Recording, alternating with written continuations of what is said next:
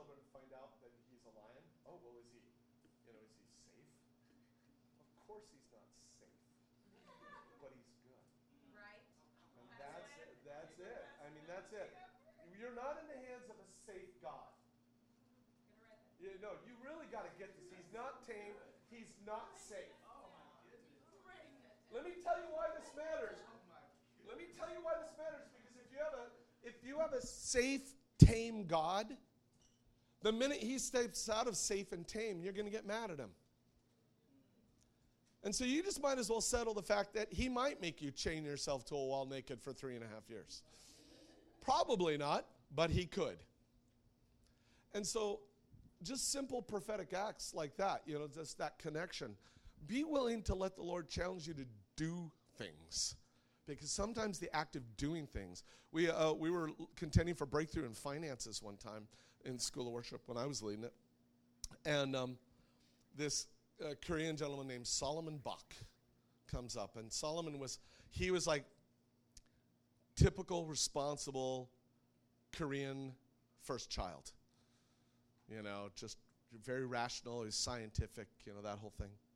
And he comes up, and because it was Solomon, it held a lot of weight. He goes, I just had a picture of us jumping rope. And this is Solomon. I'm like, I don't care if it's God or not, we're doing it because you said it. And so we were contending for financial breakthrough, and the only thing we had was a mic cord. What a terrible use of a mic cord, but we did it. So we can replace the mic cord. And so we're doing this thing, and we had this big, long jump rope, and people got in, and they jumped and started counting off the hundreds of dollars they needed. And they would jump until every single one of them got breakthrough within about 2 weeks. From this ridiculous prophetic thing. Now, is there something magic in the kingdom about jumping rope? God's like, finally they've discovered the secret to the movement of the Spirit. Jumping rope. That and Barbie. No, I don't know why I said that. But, yeah, I have no idea why I said that. I'm a dad with girls. Just, it just jumped into my mind. But the thing is, don't underestimate the power of these simple little things that break something in the spirit. So how many of you felt freedom as they were doing it? There was a joy that came over you as they were doing that. Did you notice it? Yeah, it's just simple stuff. All right. By the way, yesterday was what I consider a normal worship time. I think this whole idea of just singing songs, if you're just singing songs, I thought you were going, I have a question already. Yeah. Can you define what you mean by that? Yeah, if we're just singing songs, we're not leading worship. I really believe that. Because what you carry prophetically is so massive. Because you are actually called to facilitate the invitation and the release of the presence of God. You guys are going to have Kevin Norris next week. If you thought this week was good, when do you get to Kevin Norris? Some of you got worried. What? I actually had somebody come up to me in the second week of our school and says, are we going to cry like this every week? I don't think I could take it for 12 weeks. And they cried for 12 weeks. Yeah. I had this one Japanese gal in our school of worship, and I found out a couple of years later that in Japan, she's considered quite tough.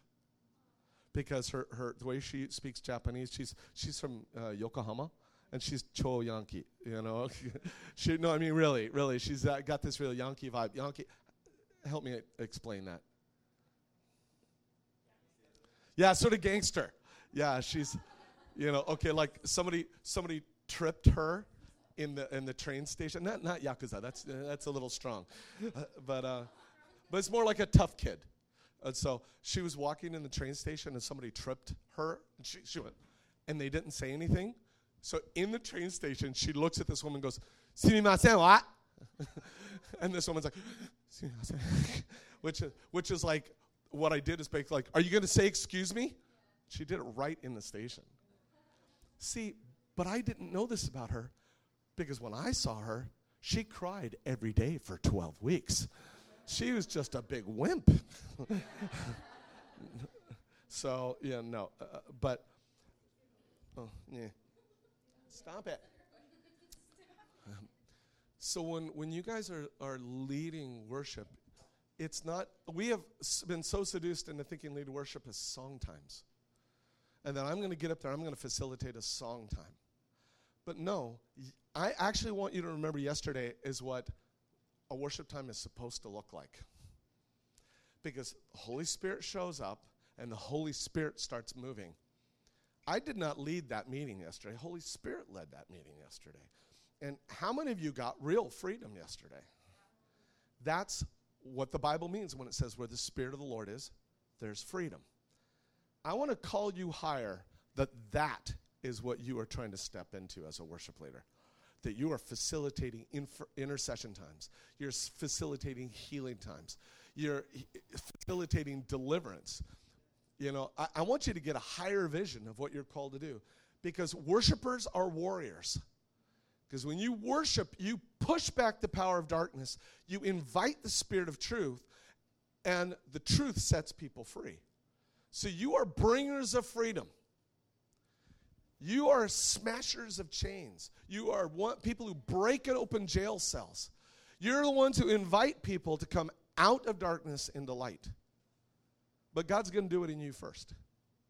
So welcome to the rest of your school. I guarantee you, you're going to do way more crying than you ever thought possible. And that's a good thing. Bring water. You need to rehydrate. Got to rehydrate. What I wanted to do today, I do have some more things I want to share, but I really felt like the Lord said that we do it more in a debrief form. And so I want to talk about the last 2 days, but I just want to say this one thing. I don't want you to recount your experience, because we all saw, you all did it in front of each other. I want you to talk about what was going on in your heart. What specific area did God bring release to so you could move into more intimacy? That's really the focus I want you to kind of stay on. So what was happening in you the last 2 days? So who's brave enough to go first? Can I give you the mic? Yeah, because we're recording and I want this to be captured. It actually didn't start before, I thought it started before that, but the moment you said the sentence, I don't know how you exactly said it, but the content was, it's easy to believe when you see it, but, I mean, how cool is it when you believe without seeing? Right. And I was just like, oh my gosh, this is so true. Right. I'd rather not see it, but believe it, and then, get a reward for that.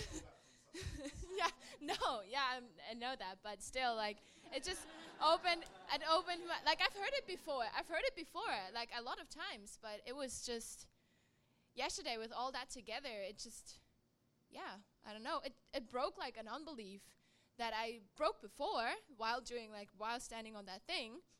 I kind of broke it already, but after I heard that sentence again, I was like, oh yeah, that's totally true. That's just so true. Would you tell us what specific areas of unbelief you started to smash at that point? It's just I have a lot of doubt, in my DTS, my subject of trying to break was hearing God's voice. Yeah.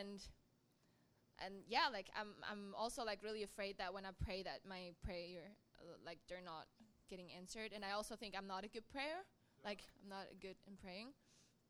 And I'm just afraid that my prayer is not going to get answered, and I think that because I'm afraid and because I don't believe, that's the reason why I don't get answered. Yeah, right. So, yeah. Has anybody else ever dealt with what she's talking about? Yeah.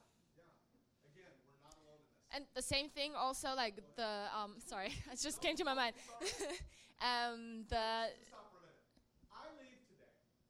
You guys are with each other for the next 5 months. You are going to be more influential in each other's lives than any of your speakers. And my job, I'm not a hired gun. This is my home.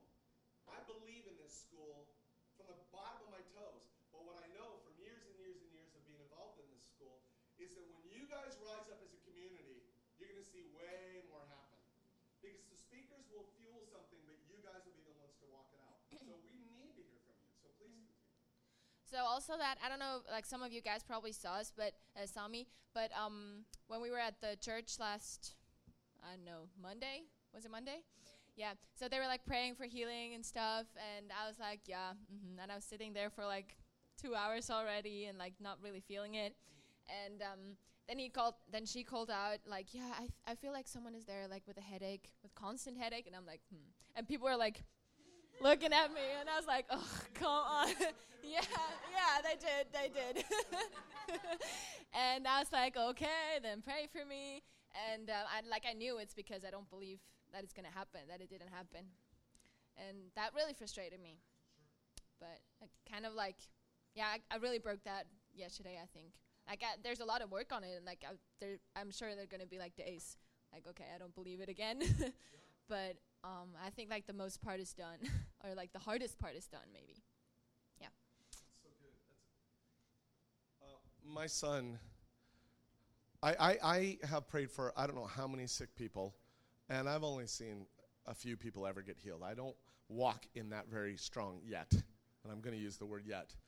But it's funny, my son, when I was 9 years old, I was lifting a box, and there was this incredible feeling like I'd stepped into a lightning socket, and all of a sudden, I was in agonizing pain. I had to be taken to the hospital, and I had compressed my spine.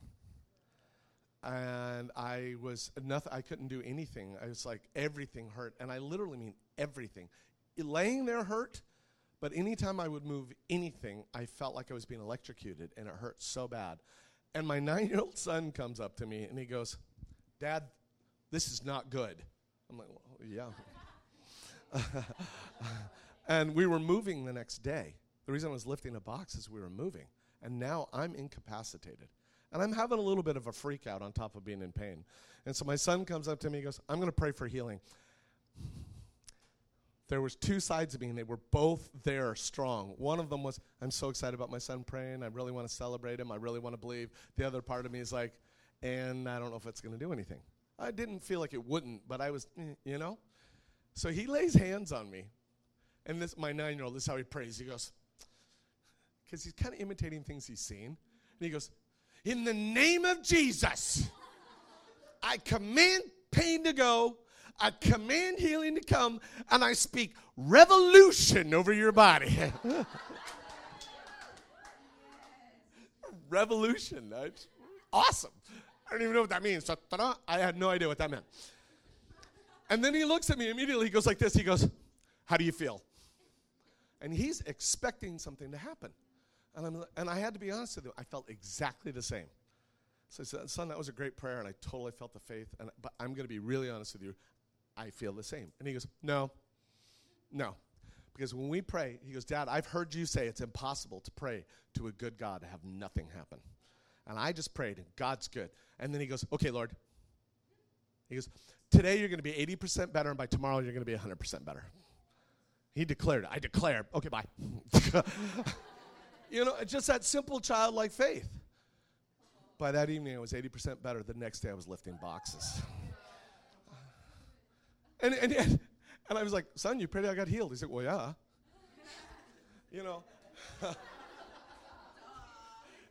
Stupid.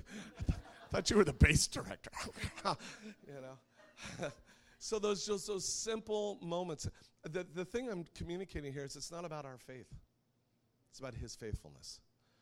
And so I don't worry if people get healed or not when I pray. It's my job to pray. It's his job to heal. Because a lot of times we don't pray for the sick because we're afraid nothing will happen. Can I tell you that that's not your business? Just pray.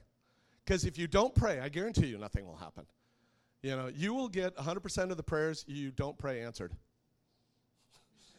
100% of what you don't pray won't happen, I promise. You'll be very consistent. But I have a friend named Diane Rima. She was actually one of the leaders in Crossroads when we did our Crossroads DTS. And she went to the Philippines.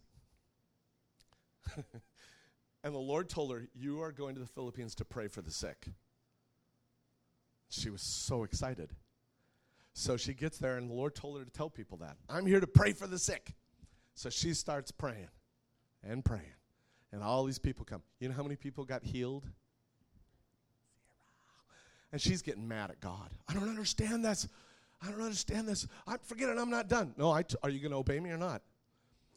You told me I was going to pray for the sick. Are you praying for the sick? Yes, then you're obeying. Well, I thought praying implied healing the sick. He goes, it does. But they're not getting healed. Keep praying. So she had to break through her own belief. She had to break through her own passivity. She had to break through all this junk. Finally, it's literally the last week, and they bring this woman to her, and they say, hey, we heard you pray for the sick. And Diane says, yes. Inside she's going, ha, ha, ha, ha, ha. Yes, nothing happens, but I do pray for them. And so she goes, yeah, I pray for the sick. She goes, I'd like you to pray for my friend. Sure, what's wrong with her? She's blind. Okay, I'll pray, nothing's going to happen. That's the ultimate in humiliation. So she prays a prayer that literally is about like this. Lord, because you're good, I just ask you to heal this blind woman. The woman starts to scream. She's, I can see. And Diane goes, really? True story. And if she had stopped there, I think the story's funny, but then she goes, how blind were you? So much of intimacy, we base it on how we feel. And because of that, our faith is based on how we feel. And so we, like I said, the first day we make idols of our emotions. And so what happens is God wants you to learn to walk by faith, not by sight, like it says in the Word. He is deposited. Wow, this thing keeps shutting off.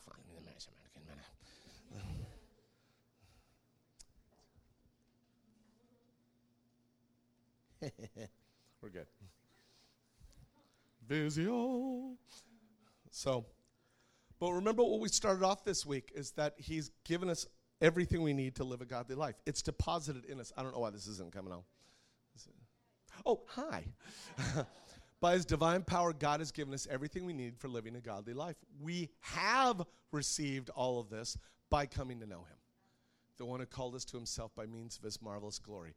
Intimacy, power, unction, anointing, it's already in you. But your feelings will often stop you from believing that. All right, who else? Tell me what was going on in you the last 2 days. Come on. Yes, ma'am, because I saw such a change that I just think it's ridiculous. I don't know why I'm mumbling everything. I'm just going to keep doing it, though. What am I saying again? Yes. Okay. I felt shame towards just my emotions break off. I think I've always felt all my life shame towards how I feel towards things, even if I know it's right. And I'm such a fighter for what's right, and I get angry at wrong things. And yeah, exactly. And does God get angry, men and women? yes. Yeah, he gets real angry. So anger is not a sin. It's what you do with it that makes it a sin or not. Amen. Exactly. And so I think that has opened up my eyes to just letting go of all that shame. So. How is that shame blocking intimacy with the Lord for you? That's a good question. I think I felt like I couldn't fall in love with God because of my emotions. And it was such a huge, awful, not true thing. So. How much of your performance was in there as well? Yes. A lot. Can anybody else relate to that you felt like you weren't good enough for God? Yes. Yeah. You know theologically you are, but in your emotions you're like, yes, I know he loves me, but I don't know why. Yeah. So that's my story. No, it's so good though. Okay, I do want to introduce you to a couple more of my kids just to springboard off of what you just said. This is my Claire Bear. She's older than now. She's 11. That little boy asked if he could marry her. Atode. maybe later. But okay, she's the one with the learning challenges, and she is an interesting little girl. We're walking along, and she goes, "Daddy, I just don't get how God's eternal." I'm like, well, yep, a lot of people don't, sweetheart. A lot of people. But I mean, he's always been. Yes. And he always will be. Yes. She goes, wow. Maybe it's like lines, segments, and rays. What do you mean, sweetie? And she goes, well, you know, lines go on forever. They have no beginning, no end. That's like God. But line segments, they have a beginning and an end. That's like us. But rays have a beginning but no end. That's us when we come to God.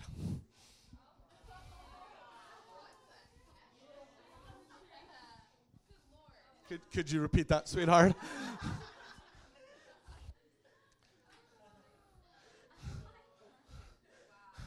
Okay, this is her typical third culture friendship group.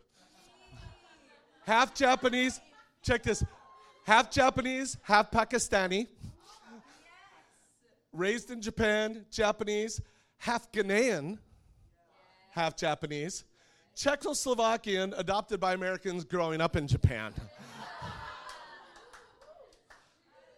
And when they talk to each other, they use champon. You know, it's like Jenglish. They use Japanese and English interchangeably. And so in the sentence, they'll just switch languages to whatever language fits the idea the best. Yeah, because there's some things you really can't say in English that you can only say in Japanese, and vice versa. And so, you know, she is like my deep connections girl. So she doesn't do very well in school. But the teachers are all shocked because when it comes to like literature and history, she pulls things together in ways that the teachers often do what you guys just did. It's like, she can't do math to save her life. But boy, when she'll read something, she'll connect it to other ideas that it's simply just not an 11-year-old skill. Okay, then there's her sister, Abby. Oh, that little girl owns me. She owns me. But she is funny. She does this little dance thing. She can do her hips like you would not believe. She loves to dance, and she knows that Daddy is in love. She knows that. And she's funny. She's got a good sense of humor. I just have to show you this picture just because I think it's so cute. Yeah, I love that, yeah. And then we added carrots and salt and pepper. Cook over a low heat. No. that is so wrong.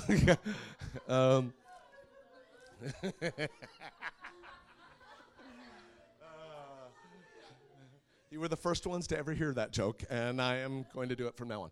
Okay. People fight to have Abby on their evangelism team because she's such an extrovert. People hand out things in Japan all the time, and we don't do a lot of tracting, but this was an invitation to an event we were doing. Everybody wanted her on the team because people will take anything from her. And she could be handing out dead rats, and I'd be like, oh, kawaii, and they'd take it. You know? Okay, so these two girls. So my deep connection girl, Claire, she comes to me, and she says, Daddy, Christmas is Jesus' birthday, right? Yes. How come we give each other presents?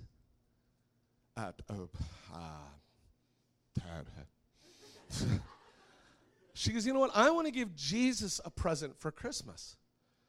Okay, that sounds great. And I'm thinking, oh, how cute. She's going to draw him a picture. Jesus, I love you. Yeah, what do you want to give him? I want to go prayer walk the shrines on New Year's Day. Okay, not what I was expecting. Because in Japan, on Shogatsu and then Hatsumode, they call it, your first temple visit of the year, everybody in Japan is going to temple. She wants to prayer walk when everybody's there. So I'm like, yeah, you. At the same time, I've lived in Japan a while, and I'm like, where is this going? But you have to be pretty unspiritual to not say yes to that, so we did it. So we get to the first little shrine in our neighborhood, and people are there. I go, okay, sweetie, let's pray. And again, I don't know what I was expecting, but I wasn't expecting this. Jesus, show these people that this God is fake. Show these people that this God is not a God. I'm sitting there going, wow. Amen. And the Japanese are like, crazy gaijin child. I don't know how you say gaijin child, gaijin, I don't know. Anyway, sorry. So we do this at every shrine in our area. Finally, we go to a really big one. And I've gotten kind of used to it. I'm okay. It's like, all right, here's when my daughter disrupts the harmony. My little foreigner child breaking the wa. So go ahead. And then she does this, though. She has a gift for making me cry. She says, Jesus, you remember the story of how the shepherd left the 99 to go after the one? This nation is the one. Would you please go after them? I'm just like, ah. Okay, well, this one sees me crying, and she's like, wow, Claire's getting good reactions from Daddy. She goes, I want to pray. And I'm crying. You go ahead and pray, sweetie. This is what she prays. Jesus, don't let monsters eat all the women in our city. And don't let the birds bite us while we're playing. Amen. So I am crying, and I'm laughing at the same time. I'm like, that was a good prayer, sweetie. That was a good prayer. So good. So good. But listen to where, I know it's ridiculous. But then listen to where God goes with this. Later on, I'm remembering that, and the Lord asked me a question. Which one of your daughters did you love the most at that moment? What do you mean, which one did I love the most? I love them the same. He says, yeah, one of your daughters was deeply connected to my spirit, totally dialed in with me, and your other daughter was showing off and just trying to get your attention. But you love them both exactly the same. I said, that's right. He goes, why do you think I love you more when you perform better? Men and women, why do you think God loves you more when you perform better? He doesn't. He doesn't. He loves you exactly the same whether you're really getting it or whether you're being really stupid. Because some of us do the spiritual equivalent of don't let the monsters eat all the women in the city, We have more spiritual words than that, but it's the same level of disconnect from his heart. Do we ever do things out of religion or performance or just, And he still loves you. So break the idea that your performance has anything to do with his love for you. Break it. Kill it. It doesn't. What are you laughing at, Kenzie?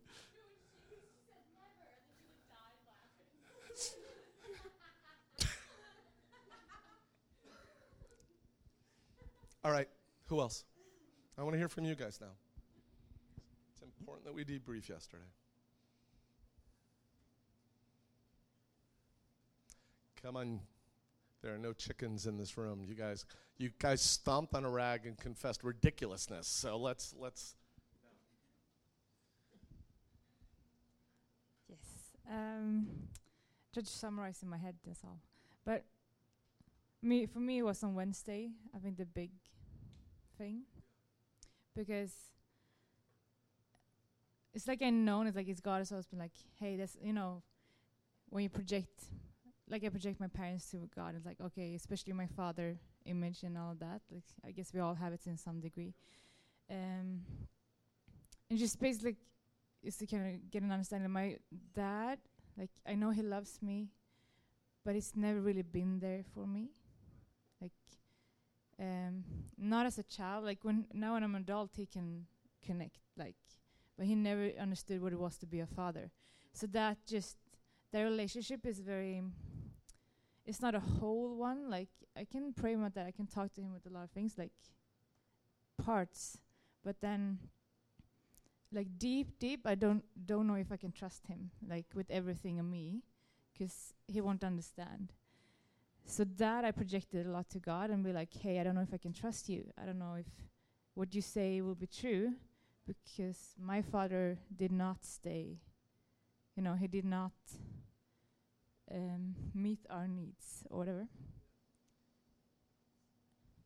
So like God has always been like, I know, he's speaking to me, and he's like, I'm not like him. I'm not like him. This is me. And I can take it in. So for me, I think it was really important, like from the start of this week, I just realized, like, from the beginning, like, hey, God, you're doing something here again. I know that I need to take a step, because I try to take away that from God by myself, and it doesn't work. And I've been praying, God, just show me your love. Show me what it means to be your daughter and you being my father. But just now you were talking, I just realized this wrong picture could not be broken by myself. It needed to be broken by prayer. And so I just want to say that, like, sometimes we actually need to, we have to stand in the gap for someone else. Because someone's like, oh, I only need God. I've been telling myself that so many times. Like, well, God can do it. Yeah, he can. But sometimes he needs someone else to speak that over you and to actually stand with you and pray. And the same thing was like yesterday when I was like, okay, I'm going to break this fear and this lie. Because there is all connected with feeling rejected or not worthy to be loved. And just because I can be like, yeah, I only need you, God. I know I'm loved by you. But if I don't receive that from someone else as well, I don't really believe it. And being honest, like yesterday and also Wednesday, I think the summary of it would be the openness thing. It's so easy to be like, oh, I can just deal with this with God. I close myself up and, you can do your thing. But if I'm saying, hey, this is me, I don't want this anymore, I'm also reaching out and allowing other people to love, because that's how God made us. It's a lot of thinking there. I also connect, not as deep as your daughter, but a lot. Yeah. Worship leaders in general tend to. Something so important. I have a huge value, not just, let me start that sentence over. I feel like it's absolutely necessary for us to bring things into the light.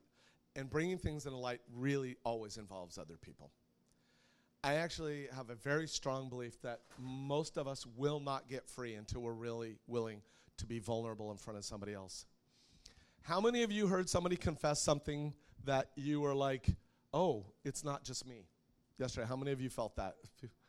How many of you felt a little relieved that it wasn't just you? Did anybody feel actually a sense of gratitude that you got loved right where you were in your brokenness?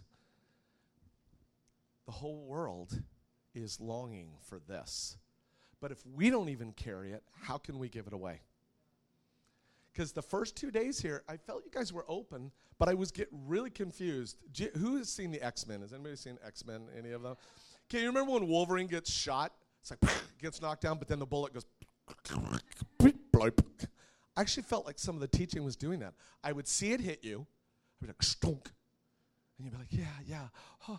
And then all of a sudden I'd watch you go, yep. And I felt like I went, so what the heck was that? And you're smiling because that, nope. But see, it wasn't just you. And I thought, what is that, Lord? This is weird.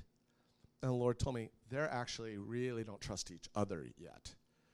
And how many of you feel a lot more trust for each other now?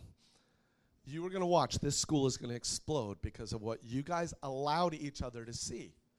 Because the secret life is a life of death. If you live your sin in secret, see, whatever you do in secret multiplies more. Hear this. This is a download from the Lord right now. What you do in secret, what you live in secret, multiplies more. And so the thing is, if you live sin in secret, it will multiply quicker. Likewise, if you have a deep secret life with the Lord, it multiplies quicker. Did you catch that? A secret life of sin multiplies really fast, but a secret life with the Lord multiplies really fast too. So secret life, if it's the right secret life, is really important. And so the trick is, though, both of them need to be brought into the light. If you've got the light of the Lord deposited in you, then it actually, oh my goodness. Well, what am I supposed to do when you walk? I got to hug you.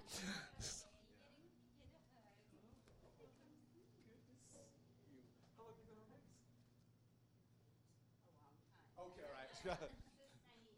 Man, that's so good. So good. All right. So when you have a secret life with the Lord, it needs to be brought into the light. If it just stays a secret life with the Lord, people don't get to eat the fruit that's coming out of your life. And the fruit in our life is for the feeding of the nations. But if your secret life with sin isn't brought into the light, then pretty soon people will be eating that fruit too. And it's really gnarly. It's bad fruit. So what happened yesterday is you guys brought stuff into the light. The power of the secret was broken. The power of shame was broken. And believe it or not, when that happens, the walls that were blocking you from having a secret life with the Lord were now torn down. So now you can actually have a more powerful secret life with the Lord. Not because you performed better. In fact, think about it. You didn't really do anything yesterday other than expose your junk. But freedom comes. But that also implies that you guys have to be trustworthy with each other's heart. You are going to have to, from this day forward, you are now accountable to contend for each other. I have not put any obligation on you since this school started. Have you noticed that? I trust Holy Spirit to do that. I'm about to put my one and only obligation on you. Look at your neighbors. And I want you to say quietly to each one, I commit to fight for your heart.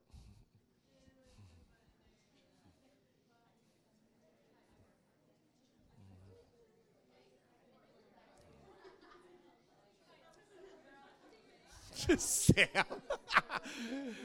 Sam looks like a Pentecostal preacher back. He's like, fight, fight, fight, fight, fight.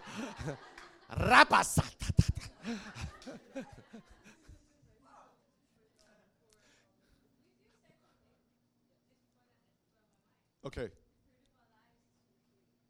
Yeah. I think it's Ezekiel 37 that talks about the river that flows from the throne room of God, and then in Revelation 19, I believe as well, but anyway, it's Revelation for sure, about this river of life that's flowing. It's an eternal picture that this river that flows, it flows into the Dead Sea, basically, and it makes the salt water fresh. Now, okay, if you live in Hawaii, you know that when fresh water flows into the ocean, it doesn't make the ocean fresh. This is a supernatural picture. This is a picture of the sweet water from the Lord actually changes saltiness. And so what happens is the closer you actually get to where that transformation is happening, there's an incredible harvest. And it talks about the trees on the shore bearing fruit every month. Anybody here ever do any gardening? Do fruit trees bear fruit every month? So this is supernatural fruitfulness. And if you look at the picture, it talks about 1,000 meters out, it's up to his knees, and then you get a little farther out, it's up to his hips, and then pretty soon it's up to his chest, and then pretty soon it talks about the rivers flowing. And the whole idea is that we're supposed to get off of the shores where we're still in control. Okay, has anybody here stepped into a river that had a strong current? Okay, and you step in, and even at ankle deep, you can feel it's like pulling, and you're like, oh, wow. Now, here's what we do with the Spirit all the time. We'll step into it, and we feel it, and we go, wow, I'm in the Spirit. Yeah, I can feel it right there in my ankles. You know, and then we go, oh, that was great. I really enjoy it. Back up on the shore. We tell everybody about our experience in the river. Wow, my feet got totally wet. It was awesome. But then it talks about getting in there up to your knees. Have you ever been in a really rushing river up to your knees? You can be in danger up to your knees, because it's strong enough to pull your legs out from underneath you. And if you're smart in the natural, you'll be a little afraid, because you can drown by being pulled off your feet in only knee-deep water. But here's the spiritual parallel. We get into the river and we're like, wow, man, it is strong here. I almost got completely swept up. Maybe even you do get knocked down. And like, Shaba, man, it was awesome. But then what do? We get back up on the shore. Show everybody our wet kneecaps. Man, look at that. Yeah, look at that. The bottom of my pants, they are wet. We'll start whole ministries based on wet knees ministries.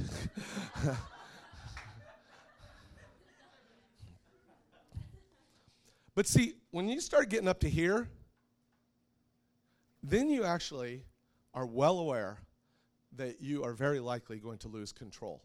Does it make sense? Let me get, yeah. So you feel like you're about to lose control. And at this point, this is actually when you sense that the Holy Spirit is actually bigger than you and wants to sweep you away. This is actually where a lot of people pull the plug. Too scary. I'm afraid of losing control. Don't we do this? See, but then God talks about going all the way in where it's just too deep to even touch the ground anymore. That's the picture of where we're actually supposed to go, where your feet can't touch the ground anymore and you're no longer the one controlling. You have to go where the current takes you. And then it tells you where the current's going to take you. It takes you down where the fresh water makes the salt water fresh, and it talks about an incredible harvest, catching fish of all kinds. It talks about the trees that are planted on that river, which is a picture of Psalm 1, bringing forth their fruit in season, it says in Psalm 1. But here it says, bringing forth their fruit every month. And in Revelation, it just talks about this fruit being for the feeding of the nations.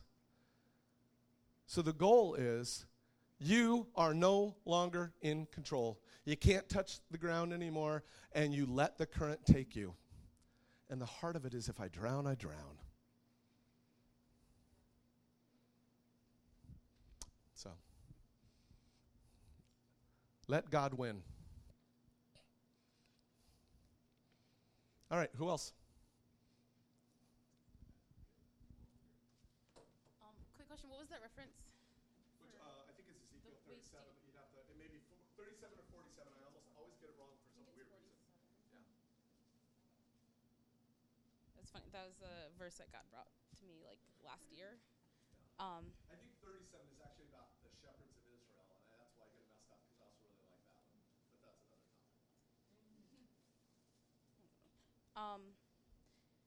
Yeah, so actually like this goes right off of like what you're saying with like control. Because I feel like the main thing, like yesterday,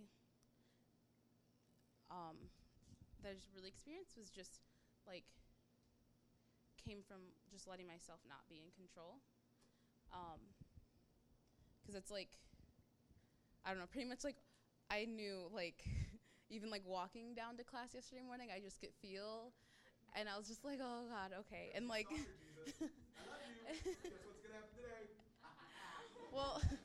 Well, the night before I was like, okay, God, tomorrow, like, I give it to you, like, and then so I'm just like, but part of me was kind of like, yeah, but probably not gonna do anything, hoping, I don't know, but it's like, well, I just could feel in my heart like something big was gonna happen, and it scared me, because I think like for me, like one of the biggest things with God dealing with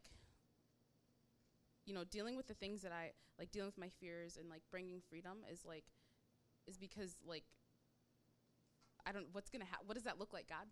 Like, well, I want to know like everything. I want to know like, okay, well, how am I going to react? What is that going to look like? How is this going to be? It's just a sense of like not wanting, like I want to be in control. And I've just like I think lived so long with, like I shared yesterday, like the fear of being like angry and dealing with that. Like God kind of spoke to me like, while I was staffing last year about, dealing with my anger, because I kind of just like let myself pretend like I never get angry because of what I've. Yeah. I'm not angry. I'm just disappointed. Just frustrated. There's a difference. It's like. Yeah. So because I think because part of me like knowing that I had anger that I need to get out or like let God deal with, like my mind automatically remembers like, things with my brother punching out walls or my dad punching out my brother or like whatever it is, like, and I'm like, I don't want to be that. So it was really cool because I was just, on the floor, like, and finally let go. And I finally let God just do what he was going to do. And it was not as bad. Like, it was not what, like, I was afraid of.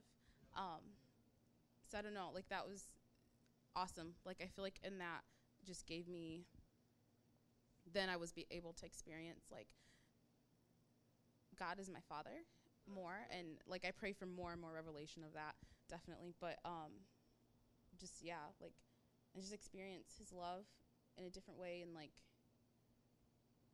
not having to keep it together. Because I've also had just, had the fear of like, well, if I lose control and I just, all my mess is out, then people are gonna be like, look at that girl, she's a mess. Like, it's too much for me to handle, and just, so it's, I don't know. Yeah. Okay, one more question though. What was the block, if you could put just a few words on it, what was the block in you from experiencing intimacy with the Lord?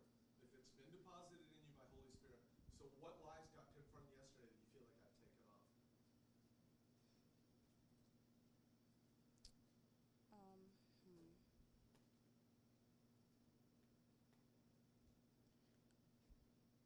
I think that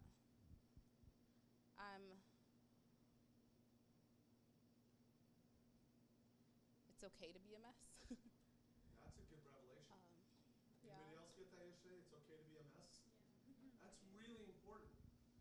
See, there's never a time, here, newsflash, there's never a time you're actually not a mess.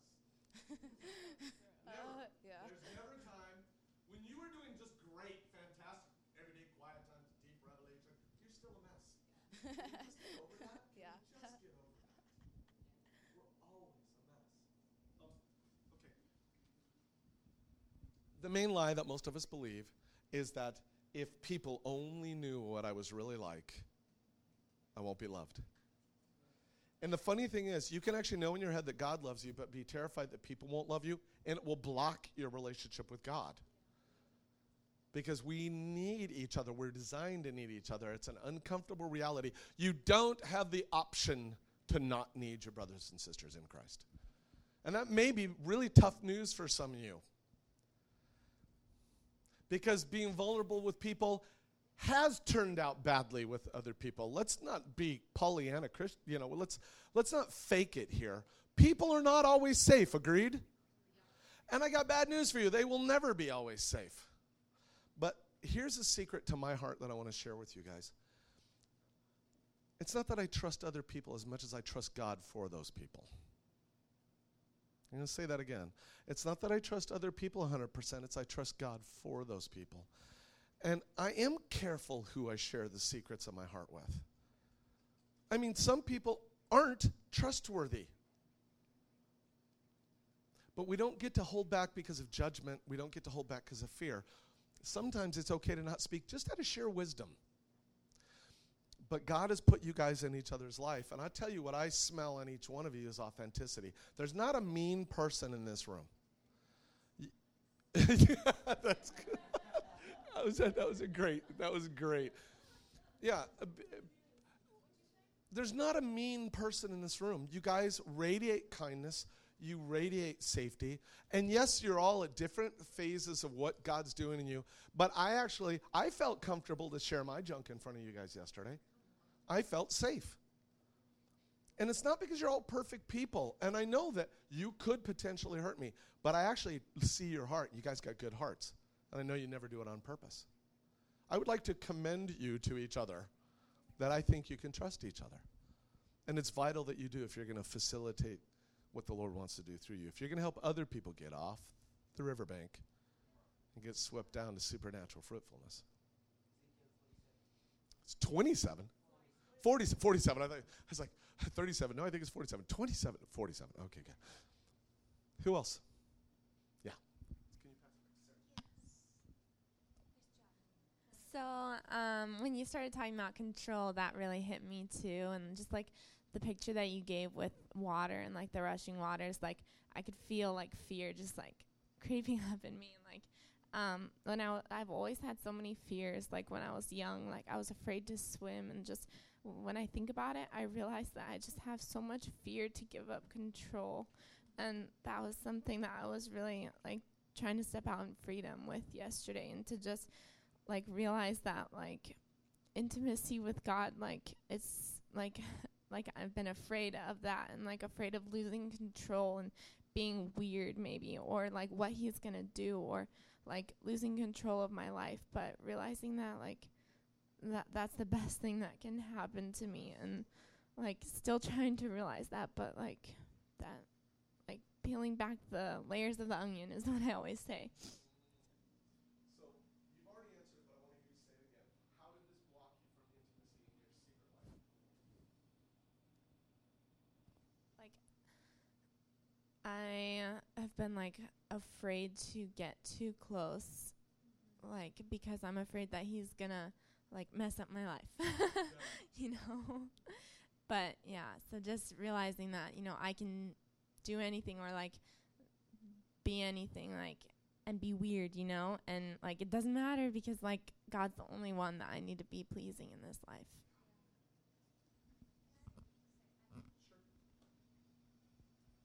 I think like giving up control is really key, especially for us women, because control can manifest in us when we have a relationship and we just want to control them. We want to control our husbands or, you know, what's going on, the kids. And if we get rid of it now, like, it's going to make for a much happier marriage or a better relationship. But no wonder, like, intimacy with God is stopped when we have control. So if we, like, if we get rid of it now, then more intimacy with God, and then we can have good intimacy with our husbands. So yeah, I just wanted to say that, like, let's just get rid of control, because it's so stupid. But to encourage you, you guys remember what I confessed my junk was yesterday? That I still want to control in my life? And there's still parts of me that are convinced the comfort I can get is better than the comfort God can give. I'm still dealing with it. And so here's good news for you. Your fear of letting go of control isn't going to stop him from pursuing you. He's actually going to pursue you till he wins your heart and convinces you he's better and that his plan is better. Isn't that good? He's not going to be like, well, until you're ready to surrender, I'm just going to stand here with my arms crossed. He's like, no, you don't get it. I get it. I get how good I am. He's got really good self-esteem. You know, and he's going to pursue you because he knows he's worth it. And he knows when you just get a taste of it. And this is the cool thing. You can say no 1,000 times, and he's going to pursue you for a yes 1,001. He's going to pursue you till he gets the yes. He's never going to force you. He's not going to punish you. But he is going to pursue you. He might allow your life to get a little miserable if you say no enough times. I wish I could say that wasn't true, but he does. He does, because it will kill you if you say no forever. But he knows that it's good. My little boy, I raised a daredevil, and I didn't realize there's little things that parents do that you don't realize have prophetic significance in good ways. We sometimes create negative prophetic significance too, which that's, you know, we'll let, Plumline Week, you review your notes. But my son, I would take him out front where I had a little room, and I would throw him in the air and catch him when he was a little guy. And he would go up in the air, and he would do this. He'd be like, and then I'd catch him, and he'd be like, again, Daddy, again. And I'd throw him up even higher, and he'd go, again, Daddy, again. And we would do it till my arms were tired. And my wife, she just couldn't watch. She'd be like, The thing is, though, what I didn't realize the prophetic significance of that is I'm teaching my son that it's okay to take risks and that he'll be caught. And the thing is, you got a daddy who really loves you, and he is going to catch you if you let him toss you. He's gonna. Now, another game we played, and I just think this is hilarious. My Aunt Beverly has a very long living room, and she has so many throw pillows. And I thought of the word throw pillow. What an interesting word. And I decided to test it out. So I got all these pillows, and I put Reese at the end of the room. I said, Reese, come get Daddy. And he smiles and he runs, and I start throwing pillows at him. And like, I'm nailing this kid. He's like, blam. And he laughs his head off, and he stacks the pillows up, brings them to me, and goes to the other end of the room again. And we did this for an hour, and my whole family's laughing because I was pelting this kid. At one point, I hit him in the leg so much he flipped over. My wife went, ah! And he got up, he's like, and brings me the pillows. You know, the funny thing is, he is a lot more courageous in the spirit than I am now. Because, my dad left, and I'm still working through that. But I threw him and I caught him, and I was the one who threw pillows at him, and he knew that I wasn't hurting him, and that it was actually a game we could play together. And he trusts the Lord for risks. And we can trust the Lord for risks. We can. He will ask us to do crazy things. You're like, afraid the Lord will make you weird. Sorry. He probably will. But he's safe to take risks with. And so we don't have to hold back. And the other thing that, who was talking about, about getting mad at God? Oh man, one of my favorite encounters with the Lord is when I was throwing a full-blown temper tantrum, swearing at God. I don't advise that, but I was swearing at God, and I was so mad at him. And it was one of those things where it's like, you know what? You're holding all the cards here. I can't make you show up. I present myself to you, but you don't show up. Where are you? Where the heck are you? I can't make you show up here. And all of a sudden, I have this vision right in the middle of this. And it's like the heavens peeled back, and there was God, and he was laughing. Not a mocking, condescending laugh, but like definitely the laugh of a parent watching his child throw a temper tantrum. Because my kids would like throw themselves on the ground, and I'd be like, isn't that cute? And it didn't move me to love them less, but I didn't allow it to manipulate me either. And God's way smarter than I am. So he peels back the heavens and he's laughing, but then he scoops me up in his arms and he puts me on his lap and just starts to rock me. In the middle of my temper tantrum, I start crying. I go, how can you love me this much? I'm yelling at you. And he said, the thing is, I know why you're yelling, and you don't. I actually know what's really hurting you, and you don't. You think you know, but I really know, and I love you so much. He's never waved his magic wand over and made me instantly better. I wish I could find a spiritual shotgun to commit soulish suicide and just kill off my old man and walk a resurrected life. Where is that?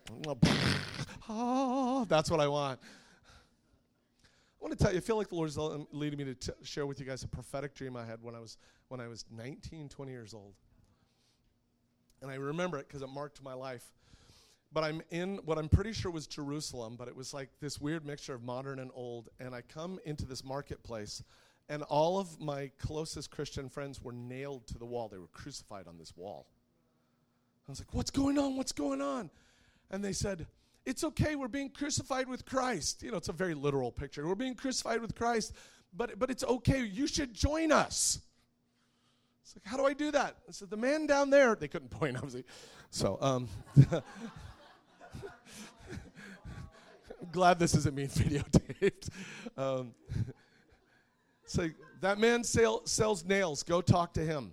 So I go to this nail salesman, and he pulls back this linen sheet, and there's two sets of nails. One set are these long, really thin, super sharp, shiny ones. And the other ones, they look like railroad ties. They're big, and they're thick, and they just kind of come to a dull point. I'm like, these look awful. Why did the two types? And he goes, well, the long, skinny ones, they go in pretty easy. But they're so skinny that they kind of hurt more long term. Whereas the big ones, they hurt like a mug going in, but they support your weight nice. These are my options? No offense, but both these options suck. And in the dream, I ran away. And I come back later, and my friends are walking around, and they're literally in these bright white garments, and they're shining, and they're ministering in power. I said, I thought you guys were being crucified. We are, but we've died to ourselves, and now we're walking in resurrection power. And all I could think is, and I ran away. And then I woke up. And the Lord said to me, David, no matter what you do, you're going to have to choose your nails. And you can either choose the nails that you say, I'm going to let God do what he wants to do to bring me to the end of myself so that he can live. Or I can keep trying to save my life, and he's going to pursue me and get his way anyway. You can either choose to live a crucified life and let God work death to your old man, or you can let circumstances knock you around till you're finally willing to die to that old man. Or you can run away. Don't run away. Don't run away from this process.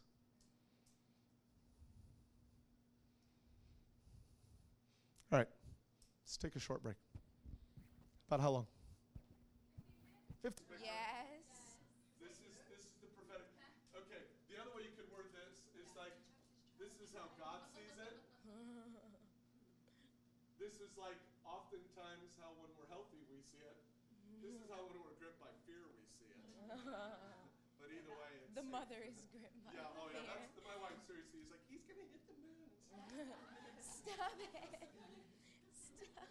All right, go ahead. During the past few days, something I really noticed is usually when I'm in this type of setting, there's always that one person in the back of the room that's like, wow, look at them. Always one person. Yeah, always that guy. And I noticed those people because I was that guy for a really long time. And for a long time I was struggling. That guy. Everyone is saying how I can't say that these days. That girl. And I was really frustrated with the Lord because I was like, am I ever going to be in a situation where everybody actually wants the same thing? And just getting really frustrated, with Christians and everything. And this is the first time I have ever witnessed a full room where everybody wants the same thing. And I was so, faith restored. It was beautiful to watch. And that encouraged me. You know what I mean? The guy in the back who thinks he's, so holy and, thinking that if every... I'm really glad they're getting Yeah. Thinking that helps the environment when it's not. That's the guy that really needs the breakthrough. The guy who's oh, wow, you got a lot of freedom today. That's good. You needed it. Oh, bro, you were so in bondage. It makes me Oh, no, listen. Anybody here ever take the Myers-Briggs? Okay, I'm way ENFP. But I have some really non-ENFP tendencies because ENFPs are real connectors, that's just kind of how we think. And I do have that.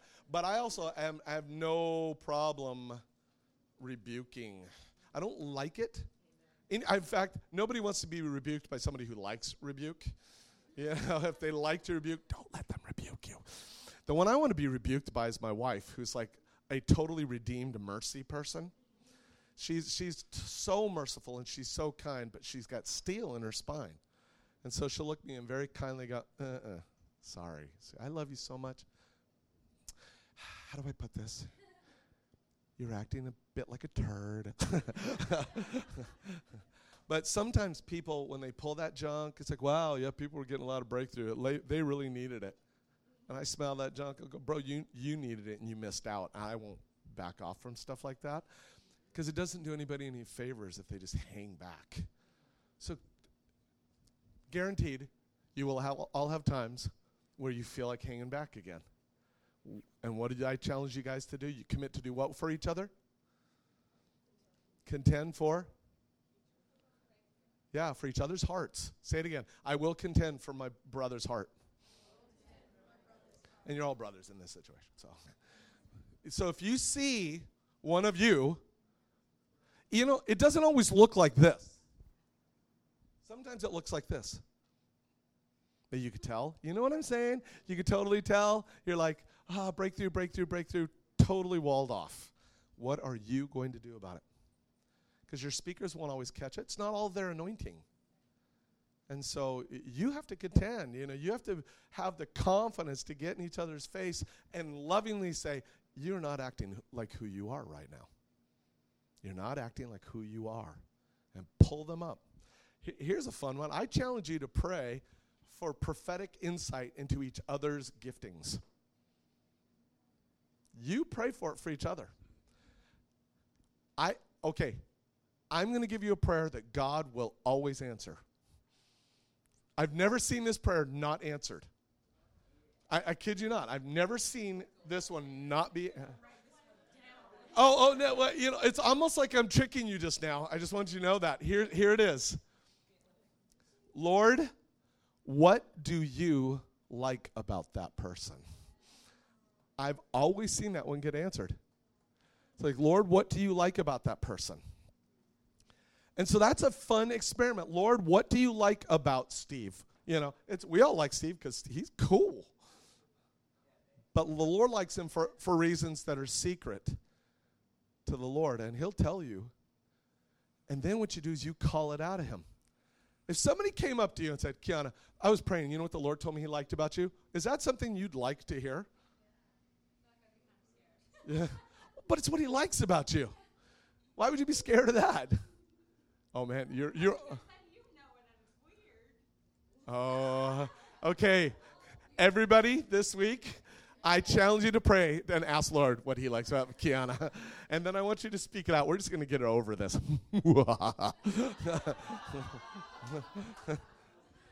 Oh, yeah. Just like bullseye. You so need it because you are so loved and you are so liked. And, you know, I'm looking forward to God overwhelming you with how much he loves and likes you. Because, you know, you have that sort of go-getter thing that you'll go after things. When you want it, you'll go after it. And you know what? The enemy has so tried to block you off from going after other people's hearts because you're afraid of your own. And that's done. I guarantee you that's done. And you're going to go after people's hearts in a way that may make them uncomfortable, but they're going to be drawn to you. And you've got a mom anointing. You do. It's not an age thing. It's not an age thing. It's that thing that goes after kids and says, I love you, this is who you are, I love you. And that's what you're really like. And the enemy's so intimidated that you're going to get that. Because then you're just going to go around messing up his junk and kicking over his stuff and breaking his walls. And he's like, oh, I just got the place decorated. Okay, anybody else? I have a reflection. What I've really loved about this week is how vulnerable, like, not only we students have been, but the staff and even you. Because, like, my big thing, like, sometimes I get, like, repulsed. Actually, no, all the time. I get, like, repulsed by staff or, like, speakers that are, like, kind of, like, they have that holier than thou type of attitude.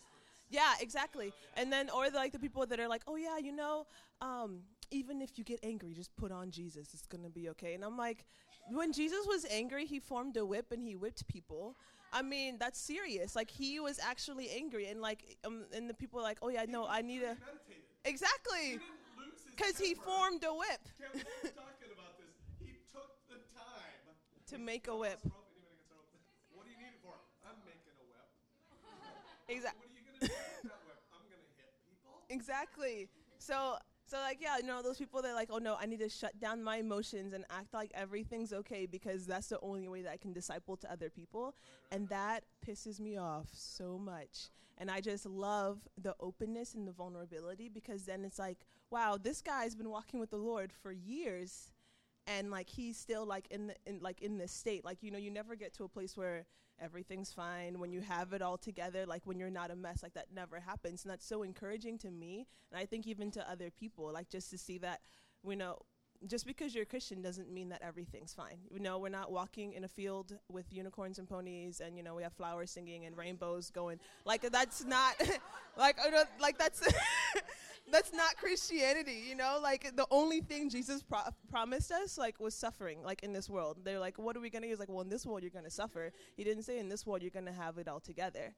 And I love that. Like, he didn't say that.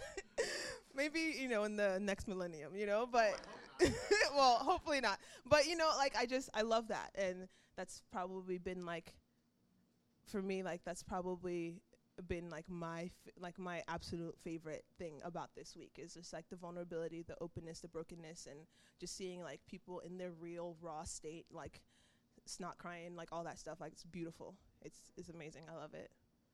Yeah, we have a gentleman sitting in the back. His name is Kevin Norris. And I'm not going to steal any of his thunder, but I want to tell you something. A lot of what you're seeing, a lot of our DNA comes from that man. And the deal is, and I won't go into his whole story, but there was a point in time where a lot of things were getting not so great. And Kevin was like, we have got to live open with each other. We have got to live broken and transparent with each other.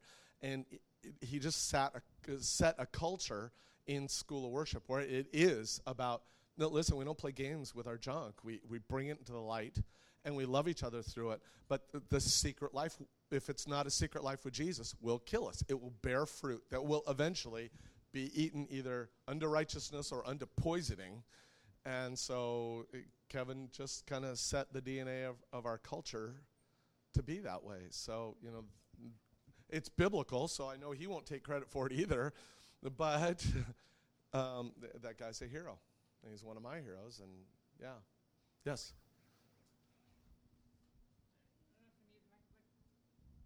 I just felt I really want to encourage the staff out of what Bowie just said, that I'm just really, really happy that you took the step and was part of whatever was going on this week. Because I've been staff, and I know that, like, my first year of staff in DTS, I'm like, I need to have it all together. I need to be perfect. But it's just, you need to, if you have this, like, expectance on yourself, like, okay, it's their time now. They, I want to give them the space. So it can be both this, like, oh, I have it all together, thinking, that you do, or that you just don't want to take the space. But I just want to encourage you, like, take the space. We need you to, because you're all leaders. And if you go ahead, it's like, okay, I'm going to take the step because, I need to be part of this, we will follow much easier. Every time I've done that, every time like as a staff or anything, I've been taking, like, okay, when I got that part, that I actually needed to be part of the whole thing, and it's good. Like, every time someone came up to me later, was like, thank you for doing that. Thank you for being vulnerable. Now I can see that I can do that too. Or, it's okay that, because it's so easy for students, especially in DTS, that they think, like, their staff is perfect. They already done it. They have it all. And one of my revelations in my DTS was seeing one of my staff. She just wept and just like, whoa, she's not perfect. What happened here? Okay. I was like, okay, well, and without even knowing it, this is just burden was lifted off of me. I'm like, I don't have to be, this holy kind of person. She was just real with God. And please be real with God. Please be real with us. And don't fear, like this week, I think. And that's why not all you were here, but Wednesday, when we all shared testimonies, I just had it in my spirit from start, like, why are the staff in the back? Why are because they want to give space to us. But I was like, no, we need to give space to them too. We are all here together. So I'm sorry, it's me kind of preaching now. But yeah, it's for me, I see that holistic always. I'm like, if something is not part of it, if we're not connected, we are not going in the same strength. So thank you, and come. You guys should give your staff a hand, because they really, yeah.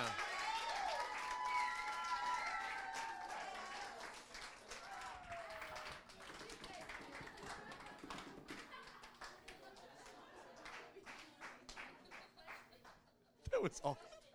No, I liked it. I mean, let's be honest. This is what we're all doing when people do things like this. It's like, oh, no.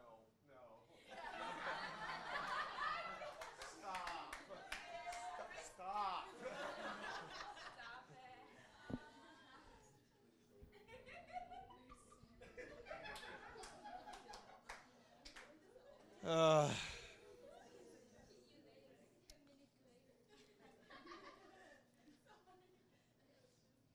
Okay. The reason I wanted to do kind of a debrief this morning is really we started off the week with it's a very simple statement, and rather than it being about my messages, God decided to demonstrate it so that you could really see how it works in the real world.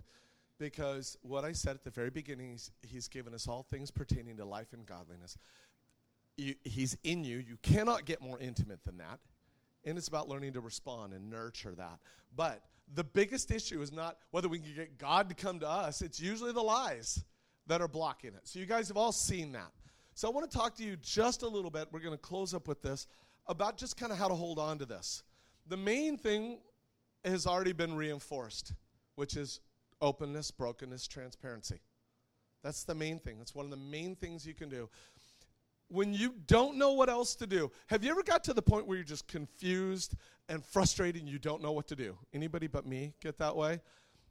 Let me give you what you do every single time. Find somebody and talk to them. Not like venting, vomiting, but honest disclosure, because there is a difference. You know, to go to them, you're going with the intent of letting them speak into your life, not to reinforce your offense. That's really important. Don't seek alliances against God. That's not going to work very well for your soul. Do you guys know what I mean when I say that? Where somebody's going to come to you and you go to them and you gripe about the Lord and they're like, yeah, and oh, I'm so sorry you're going through this and that bad. Jesus, he's just not being very nice. That is not going to help you. But what we do need is somebody who says, I hear your pain, I validate your pain. Now let's identify the lie you're believing. And calls you up higher. Never seek allies. Talk to people who you know will love you and speak truth. Find those people. Treasure those people. Because you need somebody that's going to just look at you. I've told my whole leadership team, you know, I'm the base director, but I tell them, I need you to say no to me. I need you to not just put yes to all my ideas. I need you to say no if you feel like Holy Spirit saying no. I need you to call me on stuff, because I call them on stuff all the time. I need them to do it for me too. And so one time we were dealing with an issue on the base, and I was so frustrated. So I said, okay, that's it. That's it. We're going to make a rule, and this is the rule. Oh, that's a red flag right there. The minute somebody jumps to a rule, you've traded discipleship for ease. Because rules are lazy man's discipleship.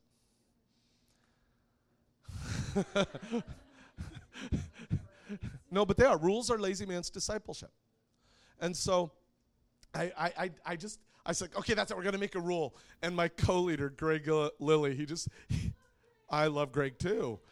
Greg, this is exactly what he does. He goes, that doesn't sound like the Dave McDaniel I know. I was instantly convicted. And instantly I was like, you're right. I'm sorry. I'm really mad. He goes, okay. So we vented through my anger, worked through my anger, prayed it through, and then the Holy Spirit gave us wisdom how to handle the situation. Discipleship's a lot more work. But if you don't have people around that will partner against your sin for Jesus, you're in real trouble. So. The 3 main ingredients of freedom, and it's really not rocket science here. We've been dealing with this is literally a review of what we've been doing the last couple of days. Forgiveness. How many of you have forgiven somebody, including yourself and God, in the last 2 days? Okay. Major key to free. Do you feel freer? Okay. These are not trick questions, and I don't want it to sound like kindergarten. Do you feel more free now, kids? Repentance. Simply recognizing that you've made choices. Either I've heard some of you forgive people. I've heard some of you repent of judgment. Some of you have broken vows, and that's a form of repentance.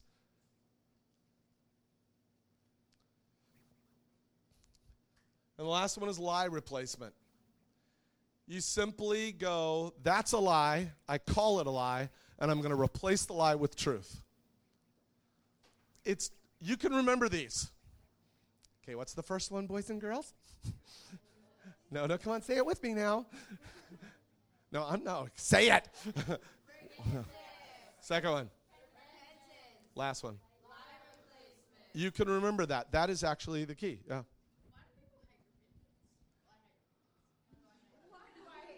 I don't think you do hate repentance. So what do you mean when you say that? Let's ask that question. What do you mean when you say you hate repentance? Sorry, you started it.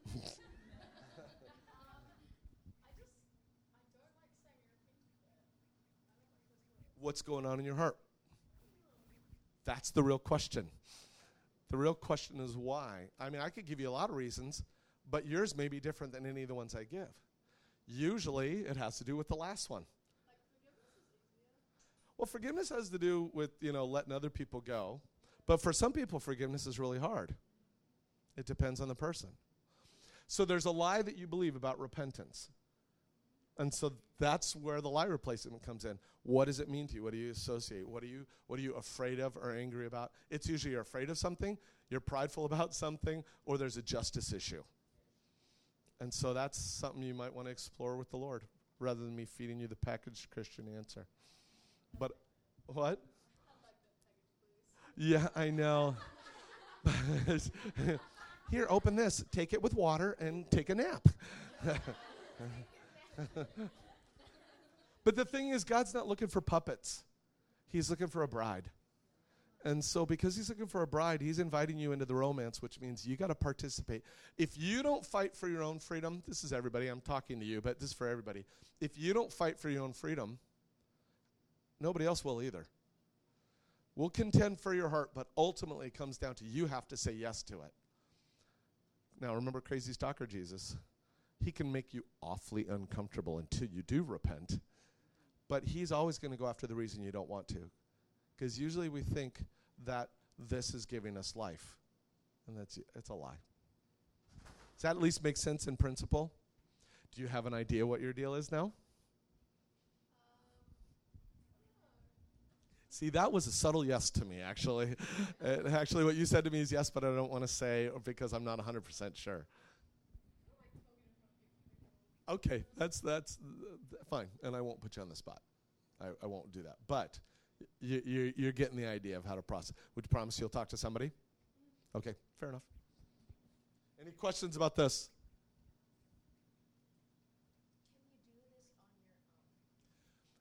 Yes, I find it works better if you do it with others. Now, okay, let me tell you how I try to roll. When I'm getting big breakthrough and stuff, I try to invite people. But you know, there are times when it's like Satan's trying to take old ground that I have already repented to people. And I will try to do the battle myself first, because a lot of times if I just go after it, especially with the lie replacement, I find it's like, yeah, good, and I break it off. There are times, though, when I'm not getting victory, man, I've been going after this, I'm not getting victory, I will always go to somebody else. That's my go-to. Try to deal with it secretly before the Lord, but not out of pride and not because I'm afraid of other people knowing. It's just I want to fight for my own freedom with the Holy Spirit. But if I don't get free, I go to somebody else. Hey, guys, I've forgiven this, I've repented of this, I've replaced these lies, I'm still not getting breakthrough. Will you contend for me? So, any other questions? Yes.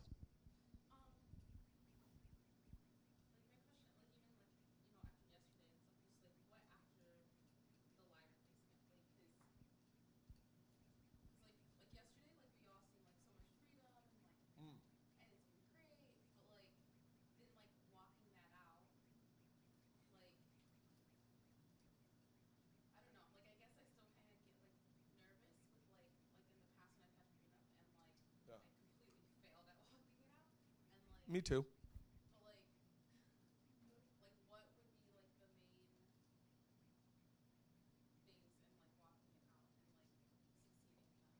Okay, that is a fantastic question. I actually am tempted just to jump to another place in my notes right now to talk about this thing, because it's about pursuit. It's about pursuing the Lord at this point.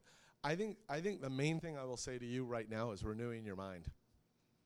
Renewing your mind to the promises of God, to be in the Word. You know, a lot of times we get, we're so experience-driven that we don't get in the Word enough. Worship leaders are notoriously weak in the Word because it's all about what I feel, man. I just like, God, artists, But we've got to get in the Word because the Word is that scalpel. It is that two-edged sword. It is that source of promise. You got to read the Word, and you've got to stand on the Word, you guys. Because lie replacement isn't about a pep talk. It's about what does the Word say about you. So addressing specific lies with specific scriptures. Does that make sense? So, like, how many of you deal with fear? Okay, because that came up a lot yesterday. What does the Bible say about fear? I want to hear specific verses. So, yeah, go ahead. No, you go ahead, Kiana. No. Okay, what else? Any others? me. Oh, no, listen, people being excited about sharing the Bible, I'm really good with that. It was just kind of cute. No.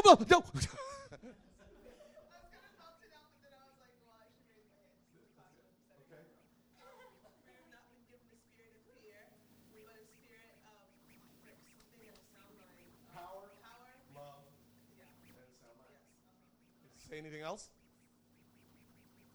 What time I'm afraid, I will trust him who made heaven and earth. What else? Why? He even gives a reason. Fear not, for I am with you. Okay, so this is what I do when I'm dealing with fear. Right now, in the name of Jesus, I take authority over the spirit of fear in my life. I repent of agreement with fear, and Lord, I believe for your cleansing to come to cleanse me with fear. And any spirit of fear, I rebuke you. I command you to leave me alone. And right now, I agree with the truth that says, and I'll start quoting those verses, and I will say them out loud. I will stalk the floor, speaking those scriptures out loud, not in some sort of pagan repetition, but I'm going to say it, I'm going to hear it, I'm going to move my body, I'm going to agree with it, and I'm going to do battle until it starts to come up automatically. Because once you get scripture in you, the fear will try to come back. But what I see happens in my life right now is the fear will start to come, and those scriptures will come up and actually start attacking it before I have to think about it. Because Holy Spirit's real, and the Word is alive. And so every area of bondage that you've ever walked in, find out what the Bible says about it, and prowl the floor, quoting those things out loud until it's automatic. And you watch how Holy Spirit starts doing battle for you using the Bible itself. That's how I do it. Does that make sense? So see, if we don't learn to do this, we need an experience over and over and over again. When we learn to do this, we learn actually to pursue experience in the secret life. You don't have to wait till your next week of school of worship to feel better. You can actually learn to get along with the King and contend for your own freedom. And then you start bringing freedom to other people because you actually carry authority in this area now. And that's what you're designed. Remember, you guys, you are called to lead others. You are all leaders. You may not feel like a leader, but if you're in this room, you are a leader, and you are called to contend for others. So you got to learn how to do it for yourself. Anything else? I'm going to go through this pretty quickly because I actually feel like we've been getting through this in practice in our ministry times the last 2 days. But I kind of want to explain to you what's been going on. Talking about the breaking of the outer man, which I jokingly refer to as partnering with Jesus to accomplish our own death. Because it does feel like dying. And to a certain extent, it really is dying. Galatians 2:20. I've been crucified with Christ, and I no longer live. But Christ lives in me. And the life I live in the body, I live by faith in the Son of God, who loved me and gave himself for me. I love that. Have been crucified with Christ. Super important. All of your sins, yours specifically, were nailed to the cross with Christ. And when he died, your sins died with him. When he rose again on the third day, you rose with him. And so your old man, in as far as what used to dominate you, your sin nature, it's been crucified and killed. That guy no longer lives inside of you. If you're a born-again believer, you've had a spirit transplant. It's already happened. It's already done.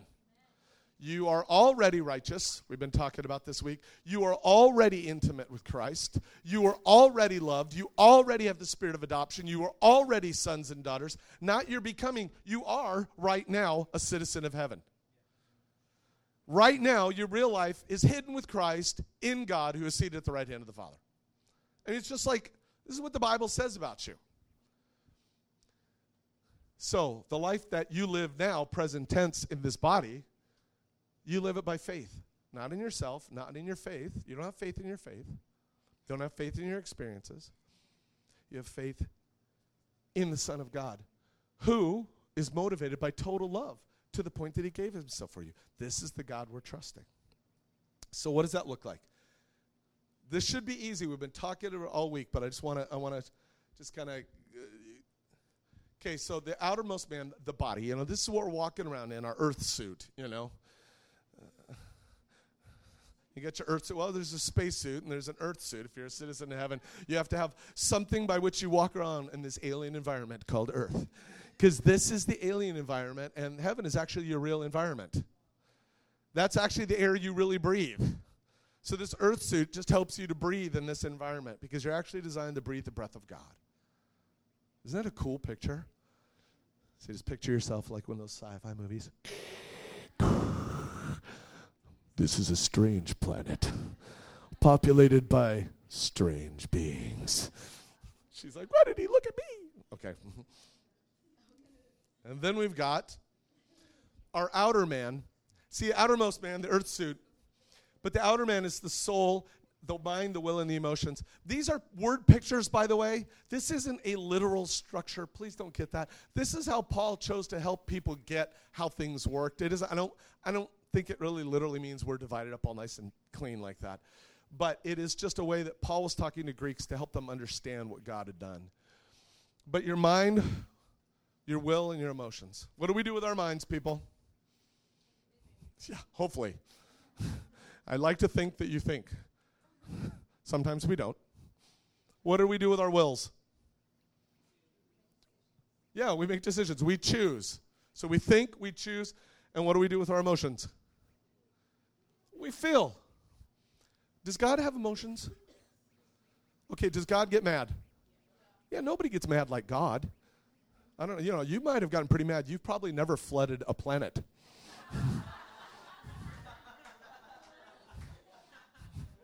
I've been pretty pissed. I've never flooded a planet.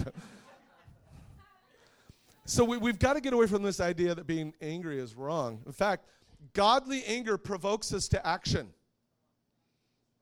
I saw these guys. I got a better story, actually. I got a friend named Mark Alderson. He's got one glass eye, and he's a bodybuilder. And when he was a young man, he was an athlete, but he wasn't as big as he is now. But he had the glass eye. His dad was mowing the lawn, and a rock spit out and hit him right in the eye. Split his eye. It was so nasty. But he has this glass eye. And so sometimes he looks at you, and he looks like he's looking at you like this. And he talks just like this. He's got this kind of strange voice. And these two guys were picking on this little guy in his school, and he got angry. And he went up and he pushed one of the guys. Was that wrong necessarily?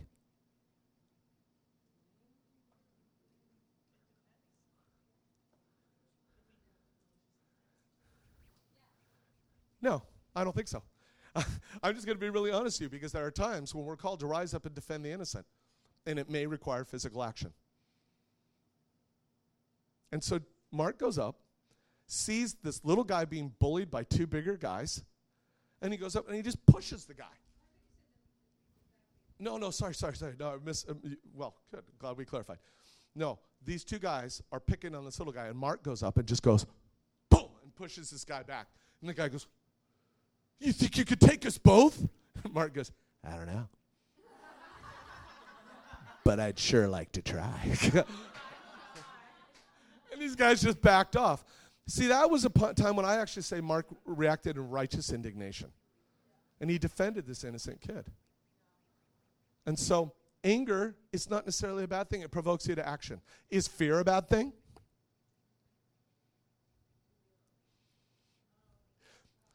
A lion comes into this room. Should you be afraid? And what will fear help you to do? Go out that door.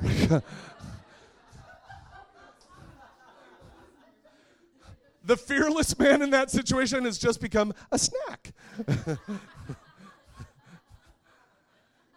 So there is a godly use for fear, okay? But living in fear damages your soul and destroys you. So any emotion, there's always a redeemed version of it, okay? So I'm getting somewhere with this. And then finally, we've got that inner circle, which is our inner man, the spirit, where we start off with that verse from 2 Peter. He's given us everything we need to live a godly life. That's where that is, okay? So, got the body, the soul, and the spirit. Again, this is a word picture to help you understand something. People still writing? I don't want to move off this too quick.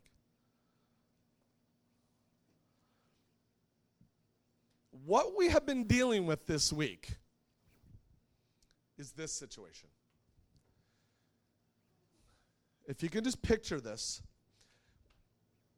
when we become born again, we get this new spirit. In fact, in the book of Romans, every time it mentions the Spirit, it's actually almost totally impossible to tell from the context whether it's talking about God's Spirit or the human spirit.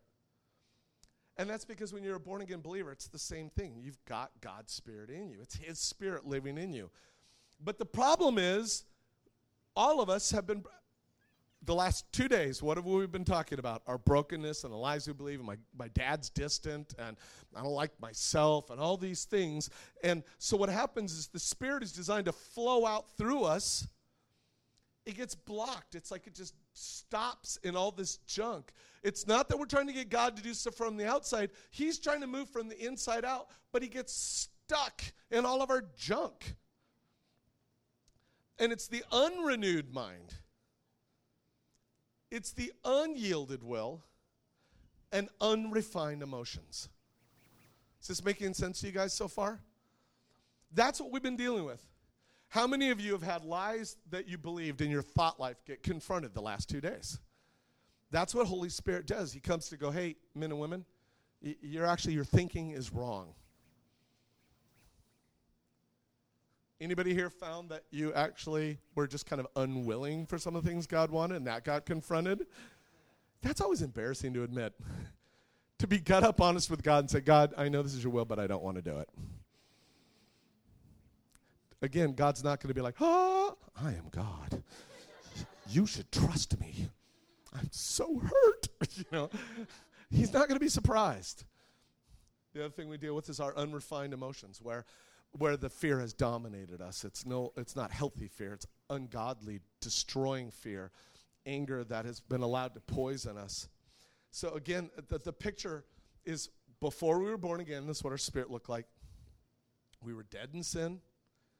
And all we had, because we were dead in sin, to make our decisions based on life were our senses, our eyes, our ears, our nose,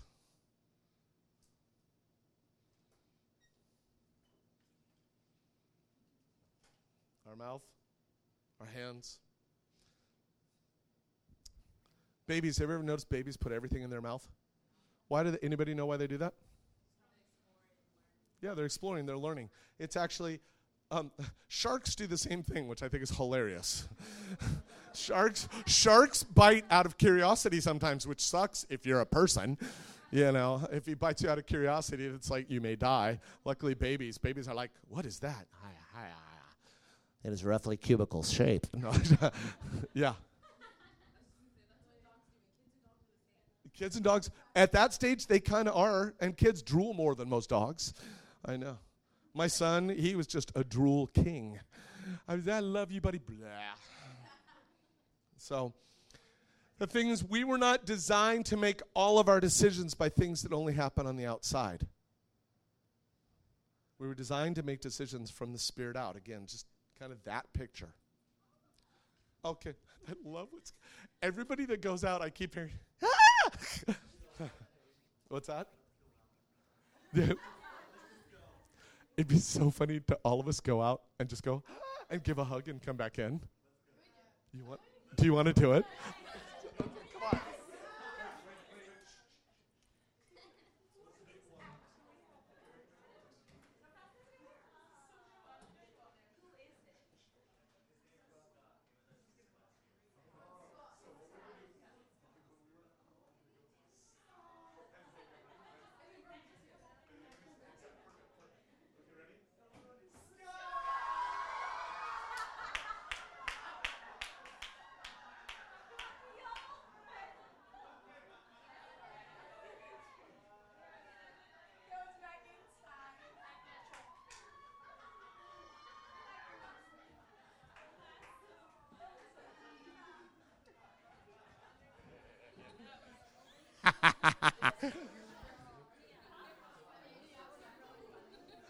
You know what I liked is the look on his face at first. He was like, He was like really excited. And he's like, I don't actually know those people.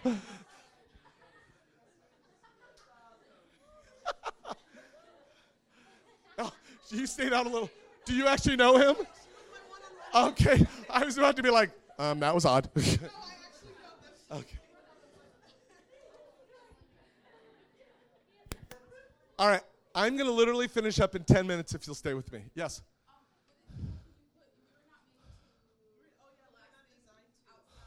We were not designed to make all of our decisions only by our five senses.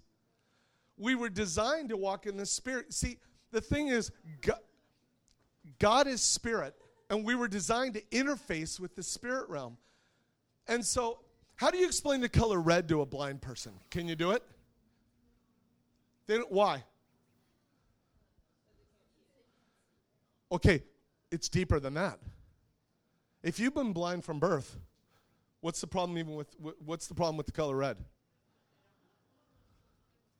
Do you realize they don't even have a concept of color? A blind person can never understand color the way you understand color. You might be able to talk around it, but they don't have any concept of visual reference. We were designed to walk in the Spirit with a spirit that's alive, and we were supposed to be making decisions with God on all these things. But when we died in sin because of Adam and Eve, what happens is we became spiritually blind. And there are spiritual concepts that you literally can't get because you have no frame of reference for them. And so when you become born again, what happens is God's got to rebuild that in you, that you're designed to be spiritual beings. And so a lot of times we're like the blind person who's discovering red for the first time. We're like, what the heck is this? What is this red thing? I like it, but it's overwhelming. You know, there have been people who were blind from birth that they actually discovered a way. It's happened only a few times where they were actually able to restore their sight.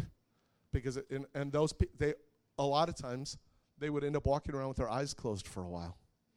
Why? They were just overwhelmed. They were having to learn to process all this data. We do the same thing spiritually. Going back to what you said, it's why surrendering to God is so terrifying, because he's like your color red to your former blindness, and it's overwhelming. And that's what all of us have been processing through the last 2 days. Does that make sense? And so what's going on here, if you can picture this, is God has got to break through this stuff. Because he's trying to get just the release of the Spirit, the things that have been deposited in you. That intimacy, remember, it's not coming from out here, it's coming from here out. And so what a lot of you guys did yesterday is like, okay, God's not like my dad. Boom. And it cracks through that thing. Yesterday, you were actually allowing breaking to happen because you chose breaking. Did you see what you did yesterday and the day before? You actually chose to be broken. By confessing to everybody, rather than God having to use circumstances to break you, you actually picked it. You chose it. You got up and said to everybody, I've got a problem with lust. Crack. And all of a sudden, there's a release of what God's deposited in you because a lie that this will bring you comfort got broken, and now real comfort starts being able to flow out of you. You know, it's like, I really hate myself. All of a sudden, it's like, no, that's a lie. I don't agree with that anymore. Crack. And all of a sudden, the real thing starts being able to flow out of you. Do you see? Are you kind of catching this? You can actually choose brokenness. You can allow the word to confront you. You can allow other people to confront you. You can just confess, and crack, it releases this stuff. What happens then is the kingdom comes in power and character. Does that make sense to you guys? Let's see, what do I want to hit here? Just to reinforce it. So what it results as a result of this is the spirit man rules, the soul man is submitted, and the body expresses itself, body expressing both the soul and the spirit. Now, I want to say one more thing to you just real quick, and then I think I'm going to hit something else real fast. What happens when we don't choose to do what we did yesterday, when we choose to hide instead? What happens? Does that just mean that we're not going to get that release? What happens? I want to hear from you. And this isn't a trick question because you can actually talk about your own life and probably get the answer. Before the last 2 days, how were you doing? Okay, you're all laughing. You're laughing. Okay, so the port with you weren't doing so good. And so, as a result, what's the fruit in your life? What's that? Awesomeness. No sarcasm there at all. No, what was the fruit in your life before the last 2 days? What was going on? I want to share something with you. Ideally, the best way to be broken is what we kind of stuff we did the last couple of days, where you bring it to the community contends for your breakthrough. The other thing that you can do is, and should be doing, is reading the Word and asking Holy Spirit to confront your life with the Word. Every day. When you open the book, let me tell you how I start all of my quiet times. Before I open the book, I say, Holy Spirit, you are the author of this book, and you're still alive, and you're here right now. And I ask you, I beg you, confront my life with the Word. Confront my thoughts, confront my mind, confront my choices, confront my emotions. Challenge me, please. I ask you to confront my life with your Word. And then I read it with the desire to be confronted. And I tell you, I haven't had a dry, quiet time in about a decade. I really mean that. I really mean that. Because I'll be reading it, and I have to watch out for the spirit of yaya. Do you guys know what I mean by the spirit of yaya? Where you're reading, you go, oh, yeah, I get that. Yeah. And the Holy Spirit's like, whoa, stop. Do you? Well, I thought I did. And then he'll make me kind of step back from all the stuff I think I know from when I've been trained, and I'll read it again. And the Word of God confronts my life every day. And so you can actually choose to be broken by the Word in your quiet time.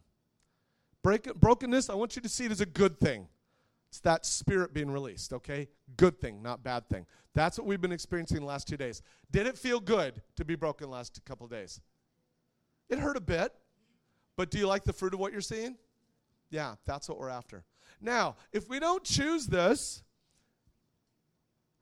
how will God be forced to break us then? See, I still consider that a fairly healthy response, you know. But what about the times when you're not even that soft? We've only got a few, so I'm just going to cut straight to the chase on this. If you don't choose it, God will use other people and circumstances to bring it. That bites. But he loves you so much. Anybody find themselves dating the same guy over and over? Different name, different hair, but same guy? Okay, listen, you got to hear this. You've got to hear this. If that keeps happening, there is a root in your soul that keeps being drawn to that kind of guy. And the issue isn't the guys. The issue is what's going on in you that God needs to break. If you keep working for the same boss over and over, the issue is something in you. Anybody here ever said, oh, that guy makes me so mad? I got bad news for you. Nobody in the history of the world has ever made you mad. You've chosen to be angry because nobody can make you mad. You choose to be mad. If you are mad, it is your responsibility. Sorry, I have taken away one of your defenses, and I do not apologize because you won't get free if I let you hold on to it. Nobody's ever made you depressed. Nobody's ever made you afraid. And now I'm talking, obviously, a serial killer with a knife. Okay, he made you afraid. But you know what I'm talking about, patterns. If you have a pattern, God is actually trying to get your attention. Here, I'm going to give you a simple diagnostic tool. What kind of people and circumstances are you allergic to consistently? That is an indicator of something in your own soul, not them. If you have a strong negative reaction to certain types of people or certain kinds of situations, you know the situations where like, oh, no, I'll never do that. I hate that. It's actually something in you. And you can choose. Now, because the last 2 days, you actually know what to do with it. You can choose to let the Lord break you. You can actually participate with him for the release of what he's deposited in you. And so I've just taken away a major defensive tool. And I know that's hard. But from now on, you're going to have to ask a very simple question. God, what in me is reacting negatively to this? I'm going to say that again. God, what in me is reacting negatively to this? Yes. Oh, yeah. How many do I have? This is being recorded, so I have to be careful because some of these people are alive, and I want to, if the on the podcast, I don't. Well, you know, no, it's okay because it's a good example. I kept working for dominant, controlling bosses. These really dominant, controlling bosses. And it just kept happening over and over and over. And I kept getting mad at them. And one day I was talking to my freak prophetic mother.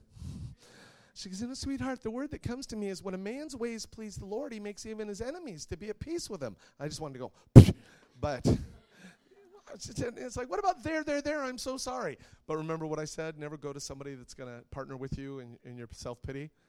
You know, I didn't say it that way, but I liked your wording better. Because self-pity, it'll kill you. Self-pity is always deadly. Learn to hate self-pity. I liked how many people sighed deeply when I said that. No. Self-pity is an assassin that will sneak around your soul and will kill you slowly. So I kept working for these dominant, controlling bosses, and my mom gives me that scripture, and so I started asking the Lord, okay, Lord, well, if a man's ways please the Lord, he makes even his enemies to be at peace with him. Clearly the opposite is my ways aren't pleasing to you. And he goes, yeah, you hate authority. Wow, okay, ouch. I hate authority? He goes, yeah, because you've been abused by authority. And the tears start coming. And I did just what we did the other day. I started pouring out my heart about times where authority had been abused in my life. And remember what I said earlier, it's not what happens to you that wounds you as much as how you respond to it. I'd responded to the abuse of authority with bitterroot judgments, vows, anger, and self-defensiveness. And so Lord demanded that I lay all that down. And then he had me walk in the opposite spirit. You're gonna hate this. I had to start calling my dominant, controlling boss, sir. Yes, sir. No, sir. And I had to start submitting to everything he said that was moral and right. And I had to do it with a good attitude. But you know what? It wasn't about him. Who was it about? It was about breaking sin patterns because I had not trusted leadership for so long that once the Lord used circumstances to, the term I use is bump my backpack. Let me tell you what I mean by that. Anybody here ever gone hiking? Get a good backpack, it sits on your hips, you adjust it right, the weight's all right here, but you still have to walk different because you got all this weight. Most of us have got backpacks full of junk, emotional junk that we carry around. And one time I was in Borneo, and I was walking through the jungles, and my backpack bumped into a tree. And you know how you can get used to carrying something, but then something will hit it just right, and all of a sudden you realize your balance is not quite what it was. And I went piling down this hill. Because it was like bump, and it was like a cartoon. It was kind of funny and painful. But then when I got up and I readjusted my weight and just kept walking. Most of us do that with our broken emotions. We're carrying this backpack full of junk, and God in his mercy is going to bump that backpack to show us we're carrying it. But it isn't so we can just get up and keep walking on. It's so that we can go, wow, I got a backpack full of junk I'm not supposed to carry. He'll use other people to bump the backpack. He'll use circumstances to bump your backpack. He'll hopefully use the word to bump your backpack, people who love you to bump your backpack. But the idea is take the stuff out of the backpack. Cast your cares on him because he cares for you. And so this boss bumped my backpack, and the Lord showed me that one of the weights I was carrying around was a deep mistrust of authority. And how he healed it was forgiveness, repentance, and lie replacement. Now I like this story because it actually has a happy ending. They don't all have happy endings circumstantially. The happy ending is freedom in my soul. But this one actually was really interesting because I started submitting to this guy. And the funny thing is he went from hating me to confiding in me. Then he got fired and I got his job. So there you go. So there you go. So that's the message of the story. If you submit to God, he's going to get the other guy fired, you'll get his job. No, that's not what I'm saying. You guys tracking? The whole point of this week is it's been deposited in you. You're as close to God as you're ever going to get. And now he's giving you tools individually and as a community to recognize what he's doing, to unblock so that that can be released through you. And if you will keep contending for each other during this week, during this school, and for the rest of your life, you're going to find that you grow in more and more freedom. And the cool news is you don't get to become a better and stronger Christian. That's actually not what happens. You become a weaker, more dependent, more loved believer. And it's a lot easier than trying to have it all together. I don't have it all together, but my God does, and he lives in me, and he lives through me. And hopefully the best things you're seeing about me are him. So I don't actually have any more to say unless you have some more questions. Yes, ma'am.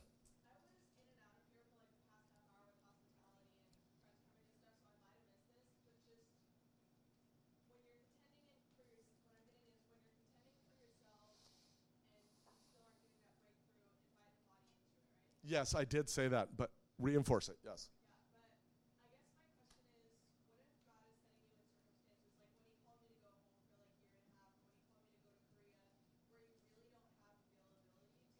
Okay. See, and there are seasons like that. I'm glad that you brought that up. Okay, not getting breakthrough this is a hard word. You are getting breakthrough. It just doesn't feel like breakthrough. And so you've got to stay with it. You got to stay with it. You got to contend in the secret place. And it doesn't always come quick. Because that's the other thing that gets provoked is most of us, we're a fast food generation. You know, you go through the drive-thru, we got microwave popcorn. And even now on a lot of microwaves, you have a quick start button. Like one button. God forbid you should have to push a button 3 times. To get popcorn? Well, the hell never cease. And so we want 3 buttons max until we get something that delights us. And God doesn't work that way. And sometimes it is about, are we willing to bear in with our suffering until the breakthrough comes? And that's not easy. I don't want to lie. But that's also part of growth. Because a mature person has to learn to fight through to the end, even when it hurts in the middle. So that was a great question. Anything else? Yeah.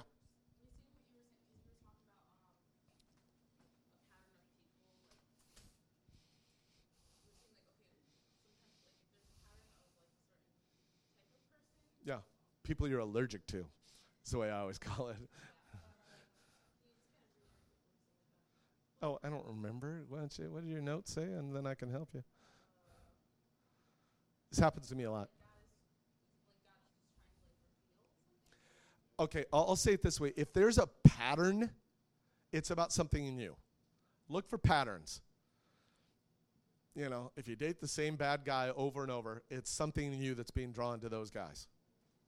If you have the same boss over and over, God may be trying to get at something in you. I'm not just talking about bad things happening where it's like it's the same thing over and over. Why does this, this sentence is the one that you should watch out for. Why does this keep happening to me? Or let those words haunt you all your days now that I've said this. Why does it keep happening to me? Crap, Dave! Because now you got to get before the Lord and go, Lord, what in me is reacting?